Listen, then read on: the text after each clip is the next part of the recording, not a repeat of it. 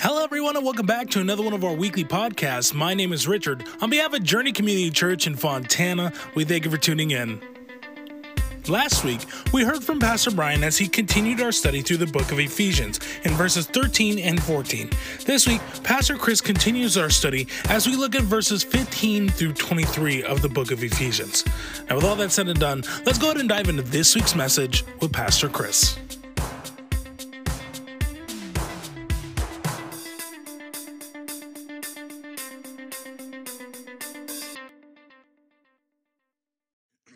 You know the saying, if it's too good to be true, it probably is. Well, our text this morning, it seems too good to be true, but it actually is. It's one of these texts that just knock you right off your feet and really show you how gracious God is, even beyond the comprehension of our finite minds. If you've been with us over the last month, you know that we've spent 3 to 4 Sunday mornings teaching one sentence. Verses 3 through 14, 203 words in total, equate to one sentence. And it's a sentence that is dense, rich, and jam-packed with theological truth. And Paul tells us some of the most amazing truths that apply to your life. That God has selected you before the foundations of the earth, verses 3 through 5. That the Son sacrificed for you, paying the ransom to bail you out, verses 7 through 10. And that the Spirit of God has sealed you so that you are going to make it to your destination. The Spirit of God is like FedEx. It's getting God's package, God's investment from one place to the next safely and in the right manner. The Spirit of God has sealed you for that day of glory. To put it in story form, because that's how I learned the best. You and I were orphans. We were a part of a family that was not a family. We were a people who had no God. We were a people who had no name, the Bible says. We just were. We were orphans, and the scripture tells us we were enslaved orphans. Our master is sin. We were under the bondage of sin, under the bondage of corruption. We were sold under sin, the New Testament tells us. We have nothing going for us, nothing good going on, and we have absolutely no hope. Because there we are on the slave market as an orphan with no one to claim us, and the wages of that sin market is death. And so there we are waiting to die when a new master comes along. Eyes full of love, hands gentle, a spirit full of compassion. And he laid his eyes on you, an orphan slave with nothing to offer, and he chose you. He says, I want that person to be with me. That's election. That's selection, verses 3 through 5. The slave master tells the new owner, it comes with a price. That ransom is the price of your own son. So God so loved the world that he gave his only begotten son, that whoever believes in him shall not perish, but have everlasting life.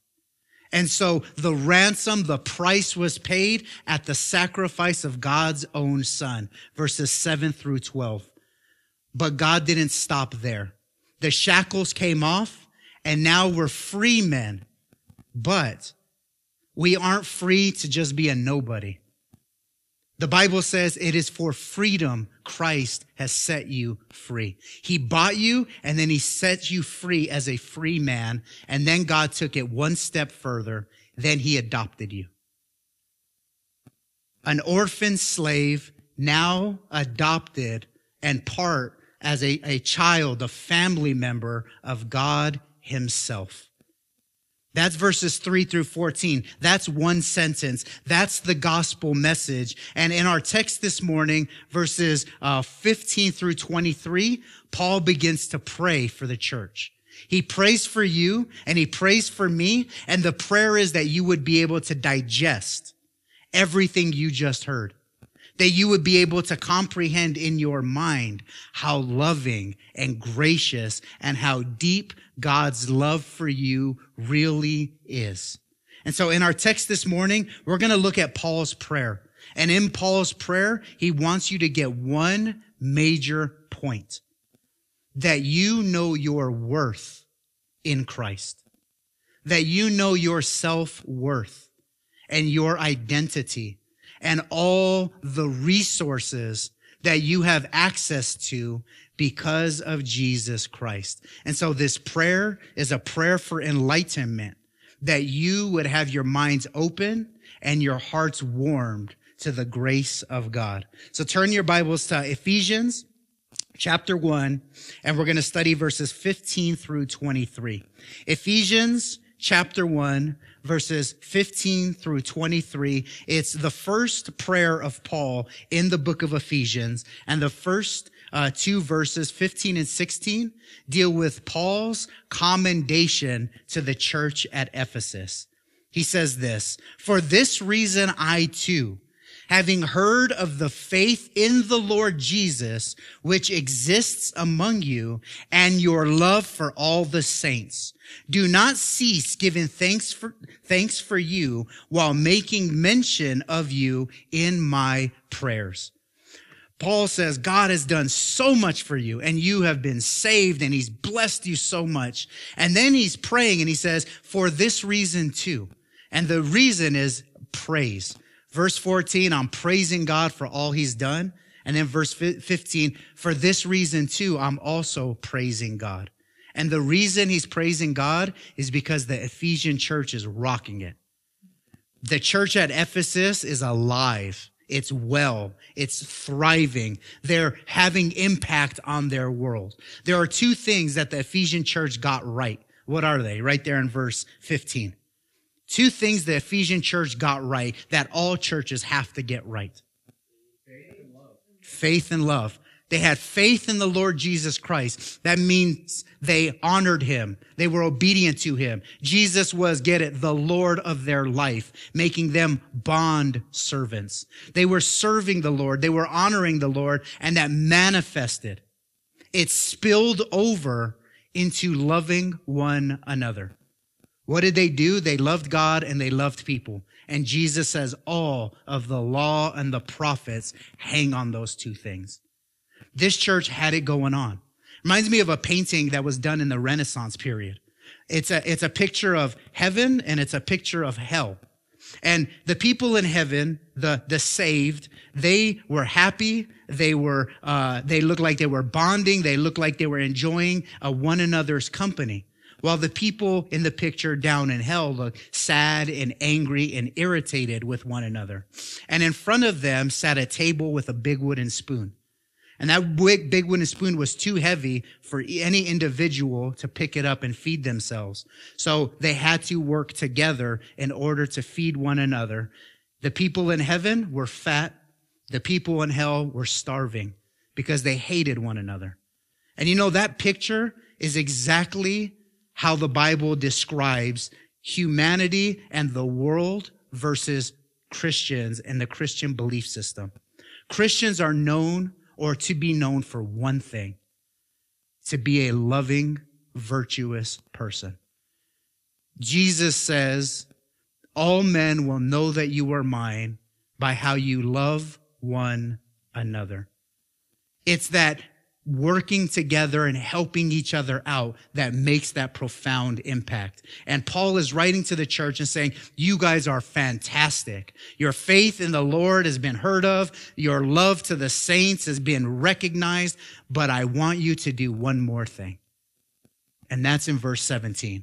I want you as Christians, Journey Community Church, to take it to the next level, to take your Christian walk to that next phase. And in verse 17, this is why he prays. That the God of our Lord Jesus Christ, the Father of glory, may give to you a spirit of wisdom and a spirit of revelation in the knowledge of him. What is Paul praying for the church? What is this prayer? I pray to God the Father that what? About what?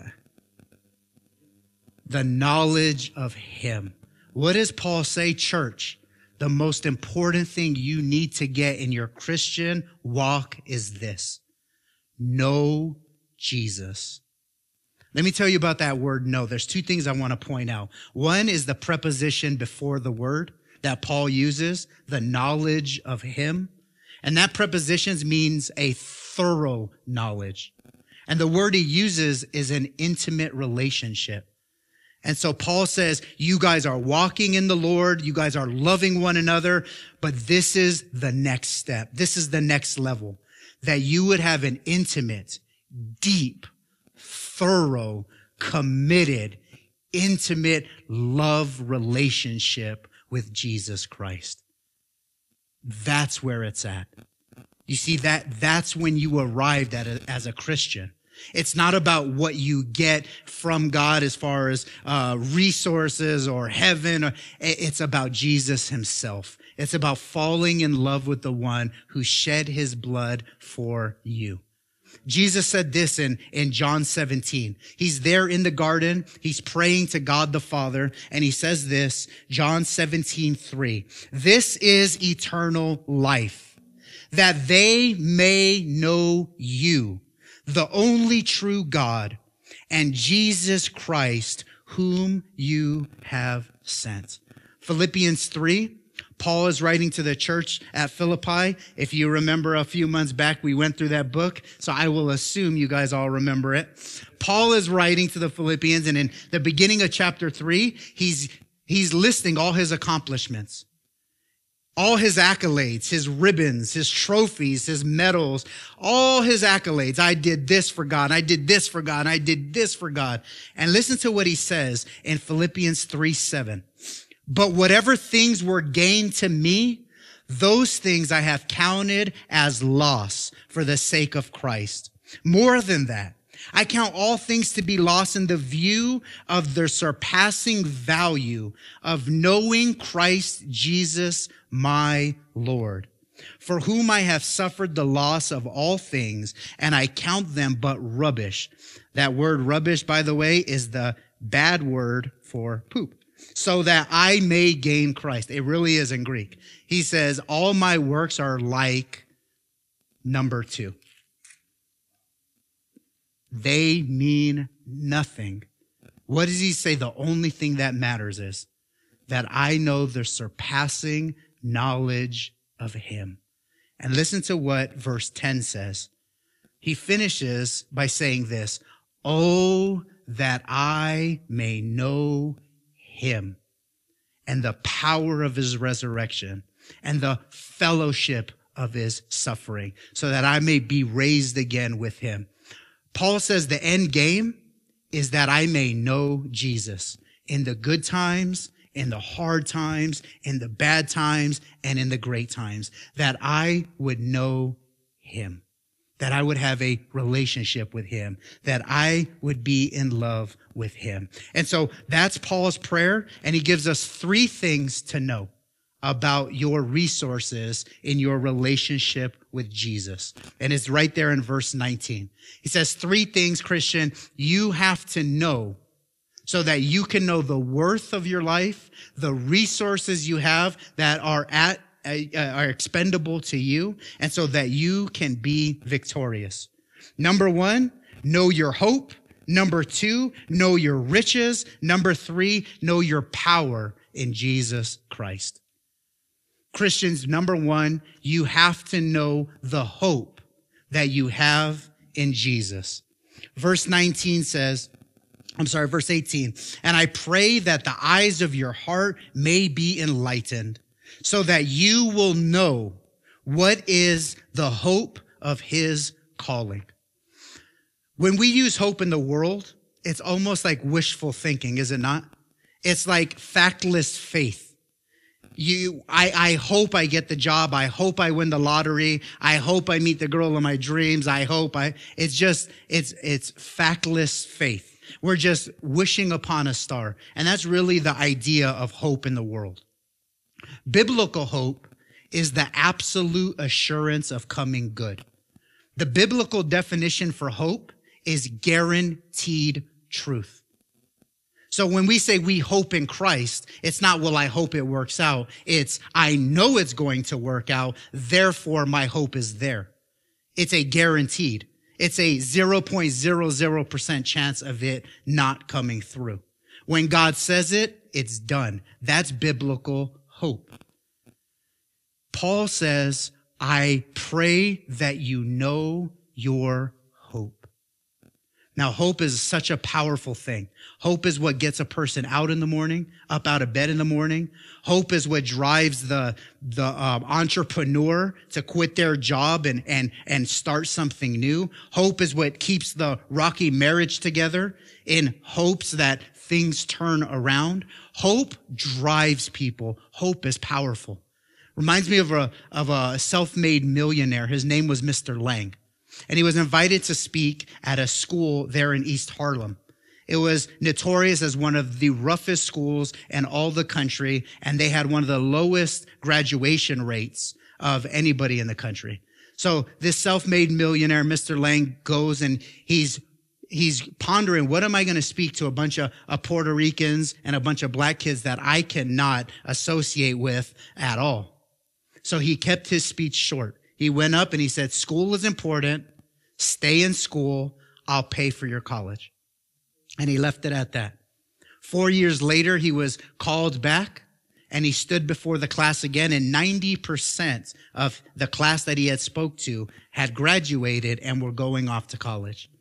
When one of the newspapers interviewed one of the students that was going off to college, he said this, quote, "It felt like I had purpose. It felt like there was something waiting for me, and that feeling was golden." The golden feeling the student was describing is hope. Without hope, you have nothing. You're hopeless. There's no purpose for moving. There's no purpose for getting up. There's no purpose for doing anything. You are hopeless. Paul says, Christian, know the hope that you have in Jesus Christ. It is a unfailing, unwavering, guaranteed hope of your calling. What is the calling? It's verses 3-5. God seeing you in the slave market and him saying, I'm calling you out. It's the guaranteed absolute assurance that you have been purchased at that price. And so how does that help me? You know, I'm studying this, and how does that help me? How does that help Journey? How does that help the person listening online? How does that esoteric theological truth affect my daily life? And I think it affects us in 3 ways. Number 1, it gives us security. When we have a guaranteed hope, there's security there.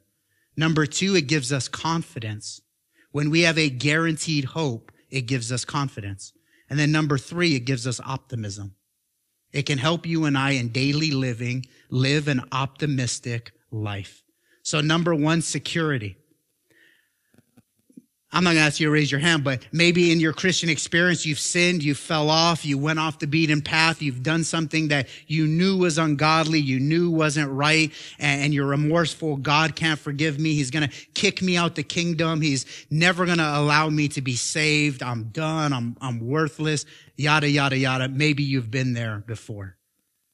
See, hope in your calling eradicates all of that.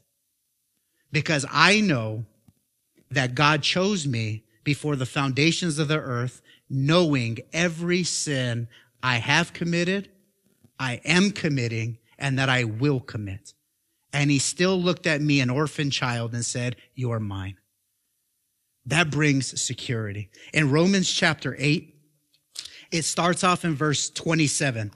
And in Romans 8:27, Romans 8:29. He who he foreknew, these he predestined, and these he predestined, these he also justified, and those whom he justified, these he also glorified. And Paul is telling us this sweeping truth that we've learned in the beginning part of the book of Ephesians. And then he finishes it by saying this: what then shall we say to these things? If God is for us, who is against us? If God chose you from eternity past and you're guaranteed to go on to glory in eternity future, who can be against you? Then he goes on, he says, can nakedness, can death, can peril, can height nor depth, any created thing, nothing can separate you from the Lord Jesus Christ and from the love of God. It's the hope that immediately translates into security. And so I know my God, I know my salvation, and the enemy no longer has a footing in my mind to proliferate a lie. It gives me also a confidence. I'm confident in the Lord and confident in the Lord Jesus Christ. Why? Why would I be confident in the Lord Jesus Christ?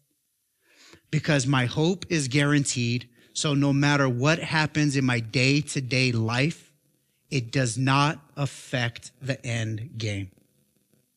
If I'm going through a divorce tomorrow, we better not be, by the way. If I'm going through a divorce tomorrow, it will break my heart. It will hurt me. I'll be devastated, but my hope doesn't change. If I lost a loved one tomorrow or today, it would hurt. It would be painful, but that does not change the hope of my calling. If your business shuts down tomorrow, that might be painful. It might cause you a lot of grief, but that does not change the hope of your calling. See, in biblical hope, which you have access to in Christ, you have a life that is full of security and a life full of confidence.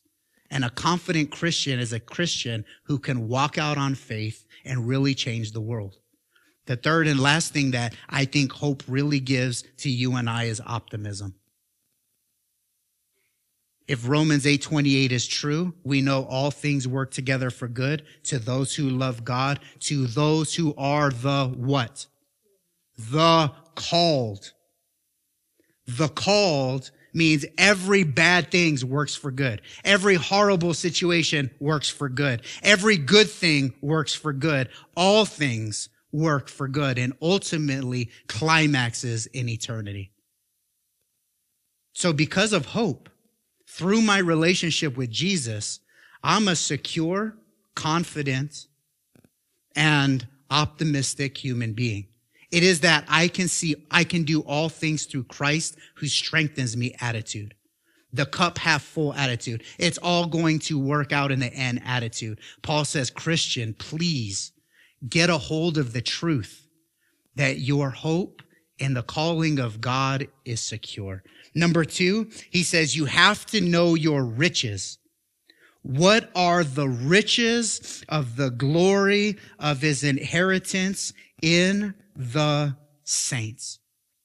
Paul says too, you got to know your riches. You have to know how rich you are in Jesus Christ. If you don't get it, you're going to see yourself as poor.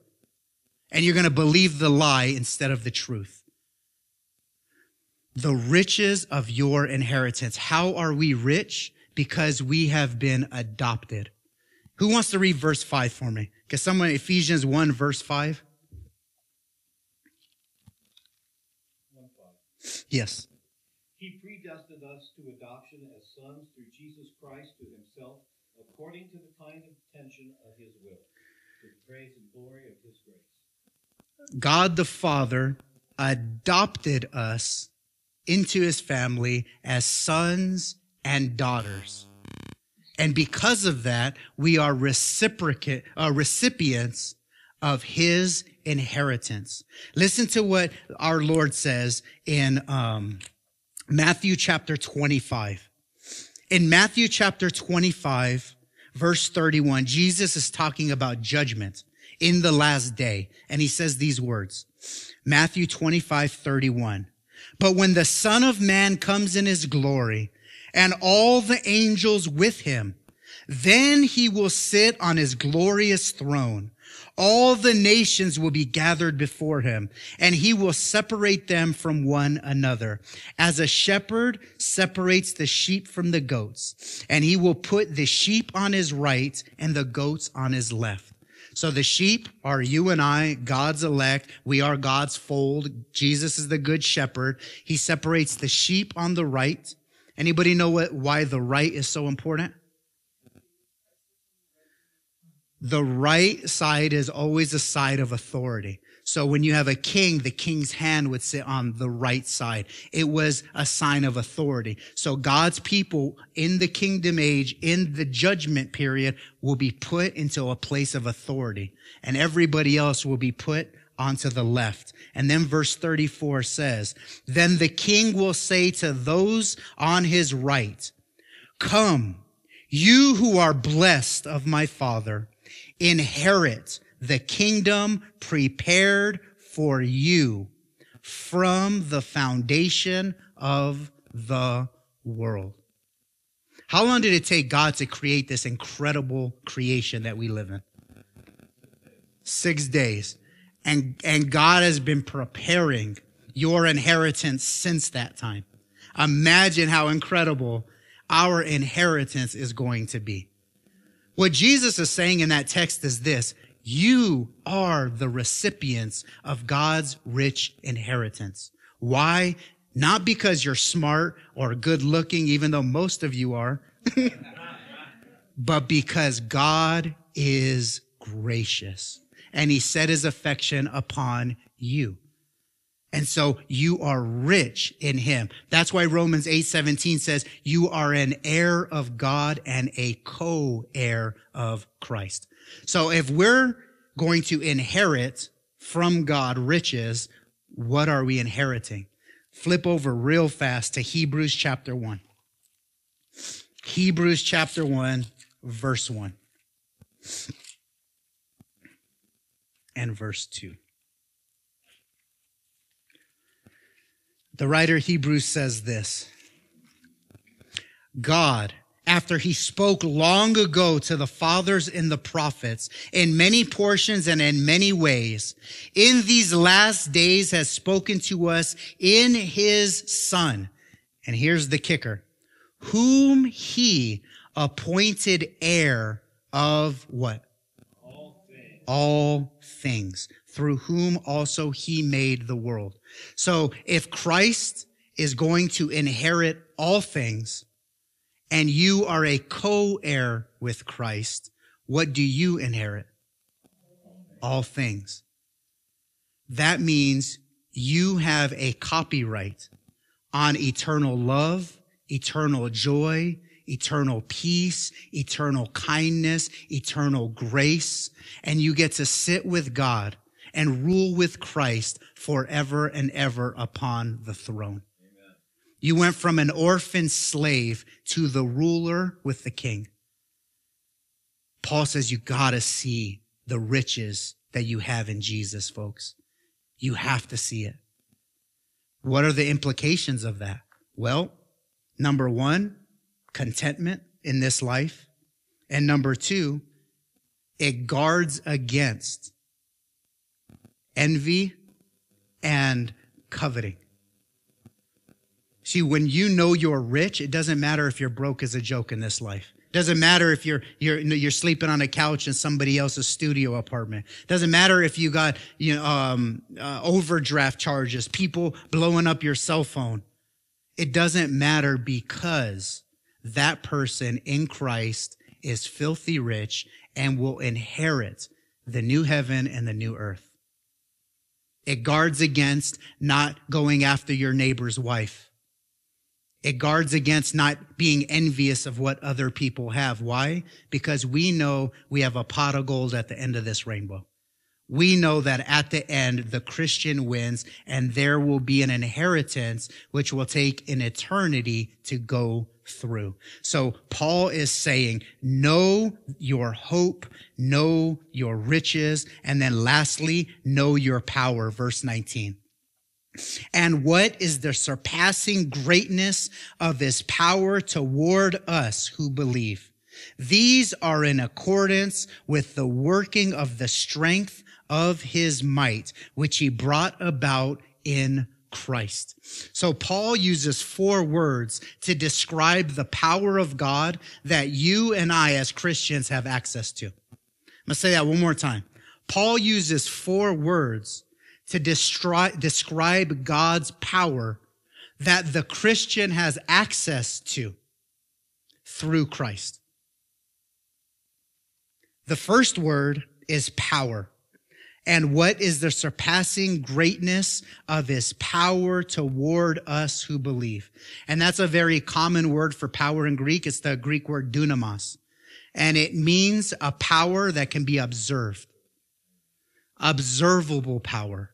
A power that can be felt.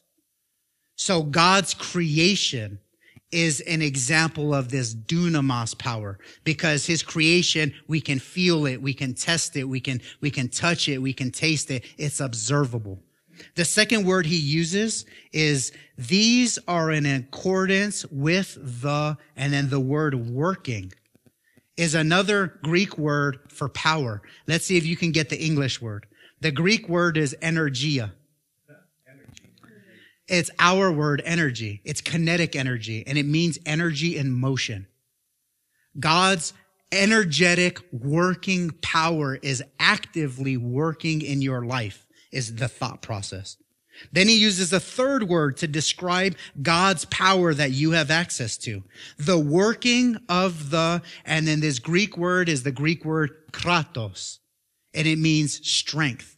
If you play video games, you know there's a game called God of War. And the main character, his name is Kratos, or the Greek god Kratos, which is the personification of power.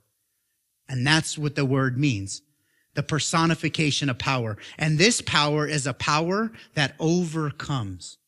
So this idea of power is a power that is met with resistance, but it is powerful enough to then overcome. And the last word is the word might. And this is the fourth word he uses to describe God's power, and this is divine power. Divine power. So Paul is saying, you, through Christ, have access to God's observable, energetic power that helps you overcome obstacles of life through his divine grace. That's the power the Christian has access to. What does that mean? That means that you and I don't have to lose a battle. A battle of depression, a battle against sin, a battle against whatever. It means you and I have the power to overcome.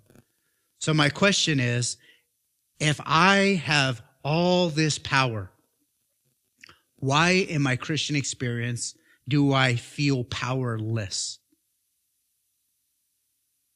That's a question we have to ask ourselves. If God says you have transformative power that is moving and that can overcome all obstacles, it's divine, given to you, and I feel powerless, then what is the problem? There was a professor at seminary, and it was a missions class, and he was teaching about his first missions trip. And he was saying how he went overseas for 2 years. And when he arrived at his location, the missionary he was replacing had given him a car. He said, here's the keys, drive it as you see fit. Well, about a week into his mission stint, the car stopped working. It only worked when they push started it. And so this missionary would have to go to all the locals and the children and the villagers, and he would always have to get a push start for him to go from village to village to village to village. Well, as 2 years went by and he was replaced by the next missionary, he handed over the keys and he said, hey, this car works, but you have to push start it. Well, the new missionary opened up the hood and looked inside and saw that the battery cables hadn't been connected right. So he connected the cables up and the car just fired right away. And then the professor looked at his class and he drew this point and he said, quote, I spent 2 years of unnecessary pain, both in my life and those around me, because I never tapped into the power that was available to me. end quote. And that is so much like the Christian who's struggling. Unnecessary pain because of sin, unnecessary pain because of strife, unnecessary pain to other people around you, because sin doesn't only damage you, it damages all the people around you. And yet, I have all the power I need right here, right now. I'm just not tapping into it. Somebody didn't listen to the announcements. Shake my head. We have to tap in. How do you tap into God's power so that you have access to that kratos power that overcomes the evil one, overcomes the world systems, and even overcomes the impulses of my own flesh? How do we do that? 2 words. See, the world's system and the world's thinking and philosophy is this: know thyself. Sociology, anthropology, psychology, self-help books, therapy, self-esteem, all of that. Know thyself. That's the world's system. The kingdom system, the kingdom worldview is this: know Christ. How do I tap into the power? How do I connect the battery? How can I have overcoming power against sin and against the people that want to do me harm and against the White House and the Congress and the Senate who are passing things that are ungodly, anti-Christian, anti-Christ by nature? How do I overcome this? Know him. Spend time with him. That old saying, birds of a feather flock together. It means you are who you hang around with. If you spend time with Jesus, you talk to Jesus, you walk with Jesus, you're going to think like him, talk like him, act like him, do the things that he does. In that relationship lies all the power we need to succeed. It's all right there. We don't have to go find ourselves in the world. God already found us. We just need to commune with the Lord Jesus Christ. And I'm going to wrap this up quickly. Then Paul goes on and says this incredible thing. The same power that you have access to is the very same power that raised Jesus from the dead and sent him off into heaven. So Paul's point is this: if you're a defeated Christian, it's not because of God. It's because of you. Because the very same power that allowed Christ to defeat death is the same power you have access to. So if things ain't working right, it's not from God's end. The disconnected cable is not from heaven. It's down here on earth. He goes on and he says this: which he brought about in Christ when he raised him from the dead and seated him at his right hand. Remember, the right hand is a symbolic of what? Authority and power. Seated him at his right hand in the heavenly places, far above all rule and authority and power and dominion and every name that is named, not only in this age, but also in the one to come. And he put all things in subjection under his feet and gave him as head over all things to the church, which is his body, the fullness of him who fills all in all.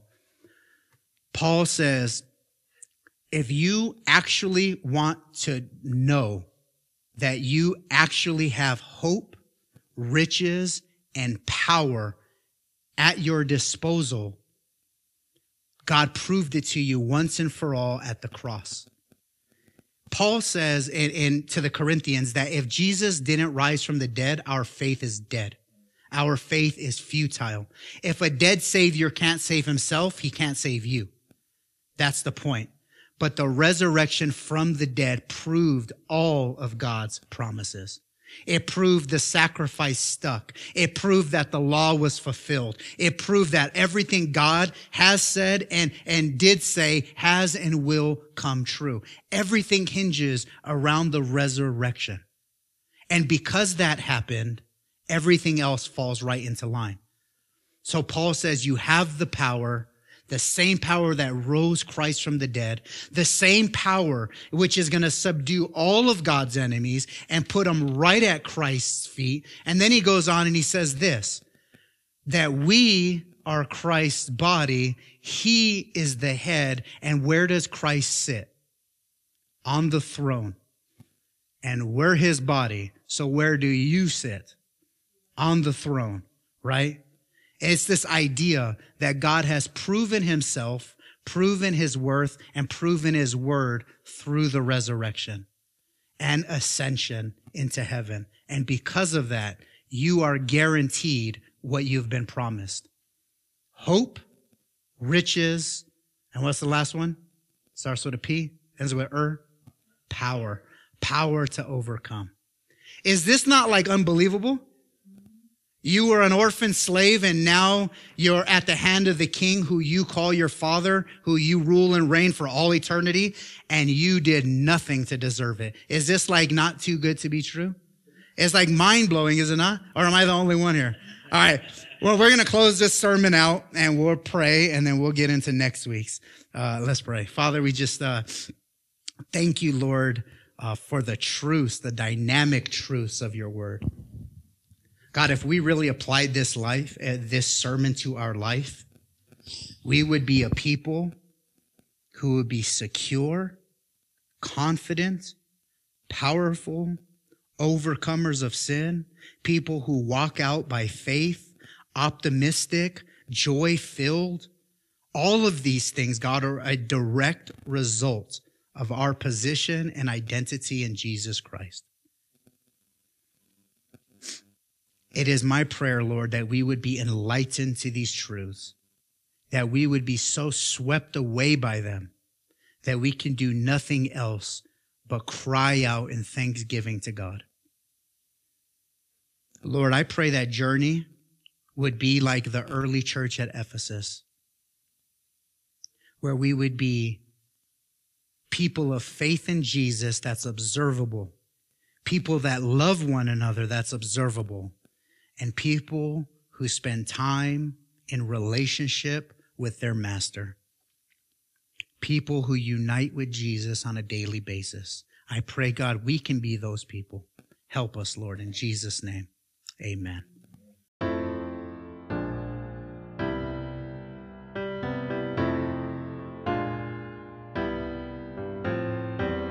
And that is the end of this week's podcast. We thank you for joining us for another inspiring message. If you enjoyed this teaching, please take a moment and share it with others. If you're interested and would like to find out more information about our location, time of worship service, or even what ministries we offer, we encourage you to visit our Facebook page at Journey Community Church Fontana, where you can find all that information and more. Again, on behalf of Journey Community Church in Fontana, we thank you for tuning in. Have a blessed week, and we'll see you here next time.